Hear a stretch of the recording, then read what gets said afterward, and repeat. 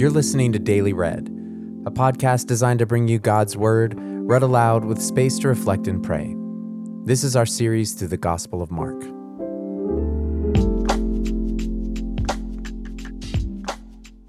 So today's passage is one of those passages whose interpretation has been argued over for a really long time. The two dominant views take this passage to be referring to the end times on the one hand, or the destruction of the temple in Jerusalem on the other. Now we tend towards the view that Jesus is referring to the destruction of the temple that ended up taking place about 40 years after he spoke these very words. Our reasoning for this is based on at least four things.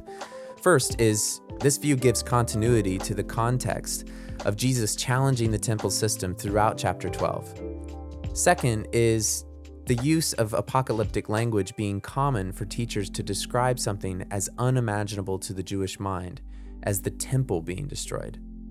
Third, Jesus says within the passage that these things will happen, but the end is still to come, meaning in the future. And four is that the temple was indeed destroyed within some of the disciples' lifetime. We might be wrong, but either way, the point of this passage is the resilient hope that Jesus is calling his disciples to in the face of their world being turned upside down. So grab your Bible or click the link in the show notes and listen to Mark chapter 13, verses 1 through 13 from the New International Version.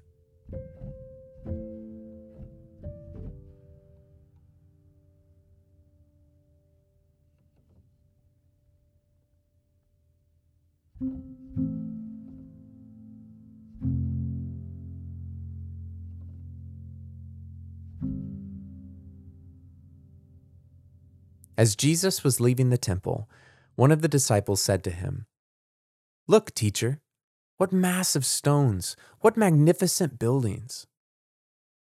"Do you see all these great buildings?" replied Jesus. "Not one stone here will be left on another. Every one will be thrown down."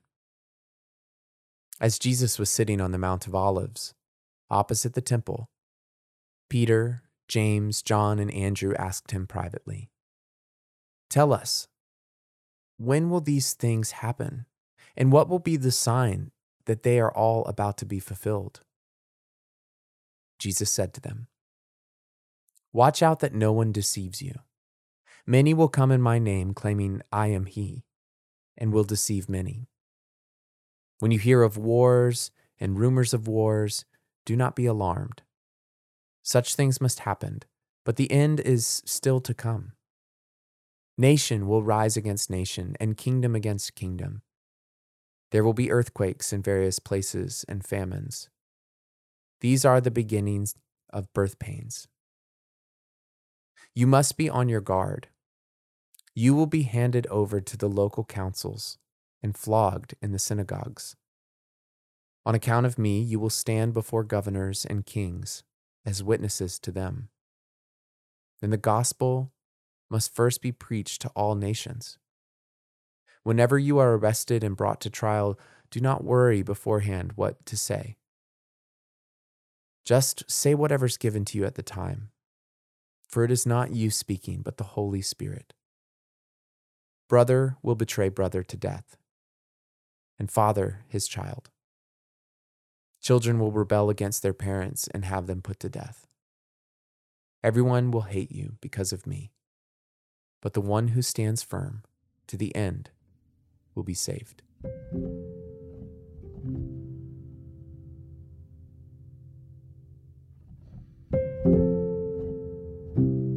As you listen to the passage again, consider what phrase captures your imagination the most.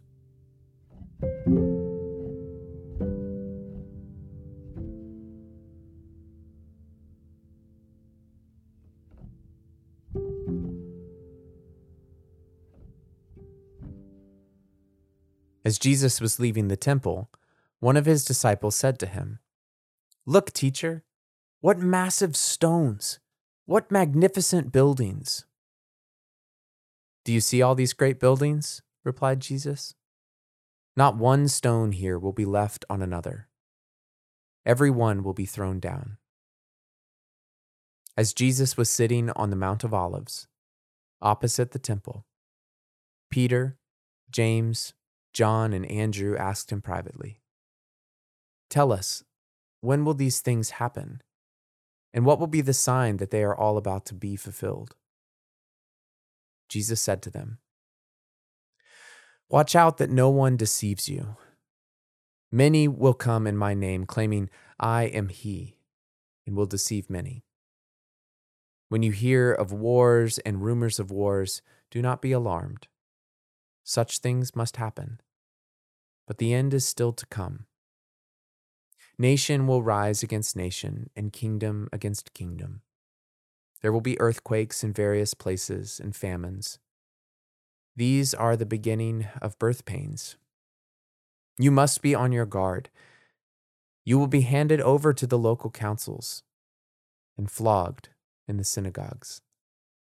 On account of me, you will stand before governors and kings as witnesses to them. And the gospel must first be preached to all nations. Whenever you are arrested and brought to trial, do not worry beforehand about what to say. Just say whatever's given to you at the time, for it is not you speaking, but the Holy Spirit. Brother will betray brother to death, and a father his child. Children will rebel against their parents and have them put to death. Everyone will hate you because of me, but the one who stands firm to the end will be saved." This is the word of the Lord.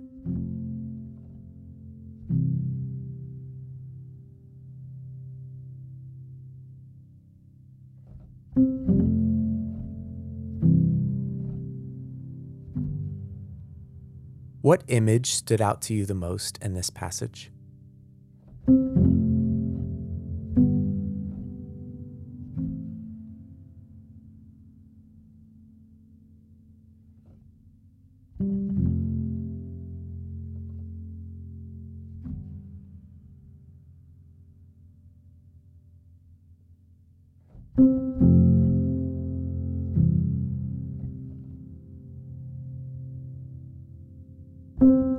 Have you ever experienced something that was at the center of your life being destroyed? What was or what is that experience like for you?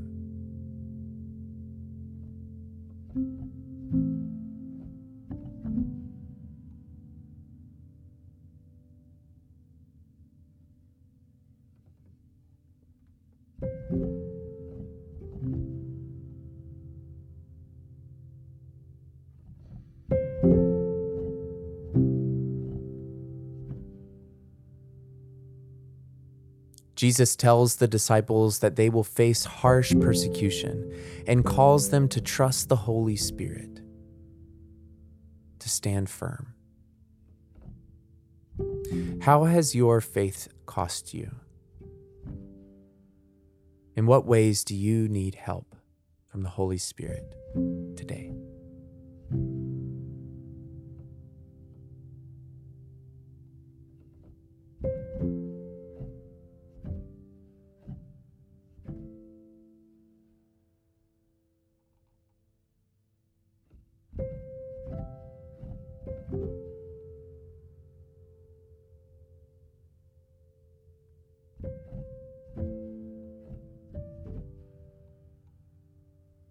Our Father in heaven, hallowed is your name. Your kingdom come, your will be done, on earth as it is in heaven. Give us today our daily bread, and forgive us our debts, as we forgive our debtors. Lead us not into temptation, but deliver us from the evil one. As we pray glory to the Father, and to the Son, to the Holy Spirit, as it was in the beginning, is now, and will be forever. Amen.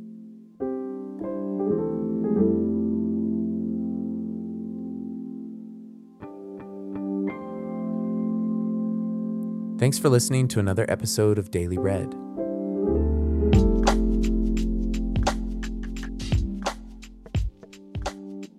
If you haven't figured it out already, we're huge fans of the Bible Project. And today, their work comes in handy again. At the beginning of the episode, we mentioned how prophets and teachers and biblical authors used apocalyptic language to describe events that were hard for us to wrap our heads around.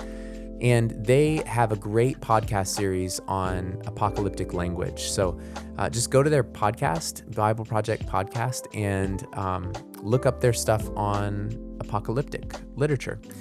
Daily Read is a podcast designed to bring you God's Word, read aloud with space to reflect and pray. I'm your host, Clayton. Thanks so much for listening.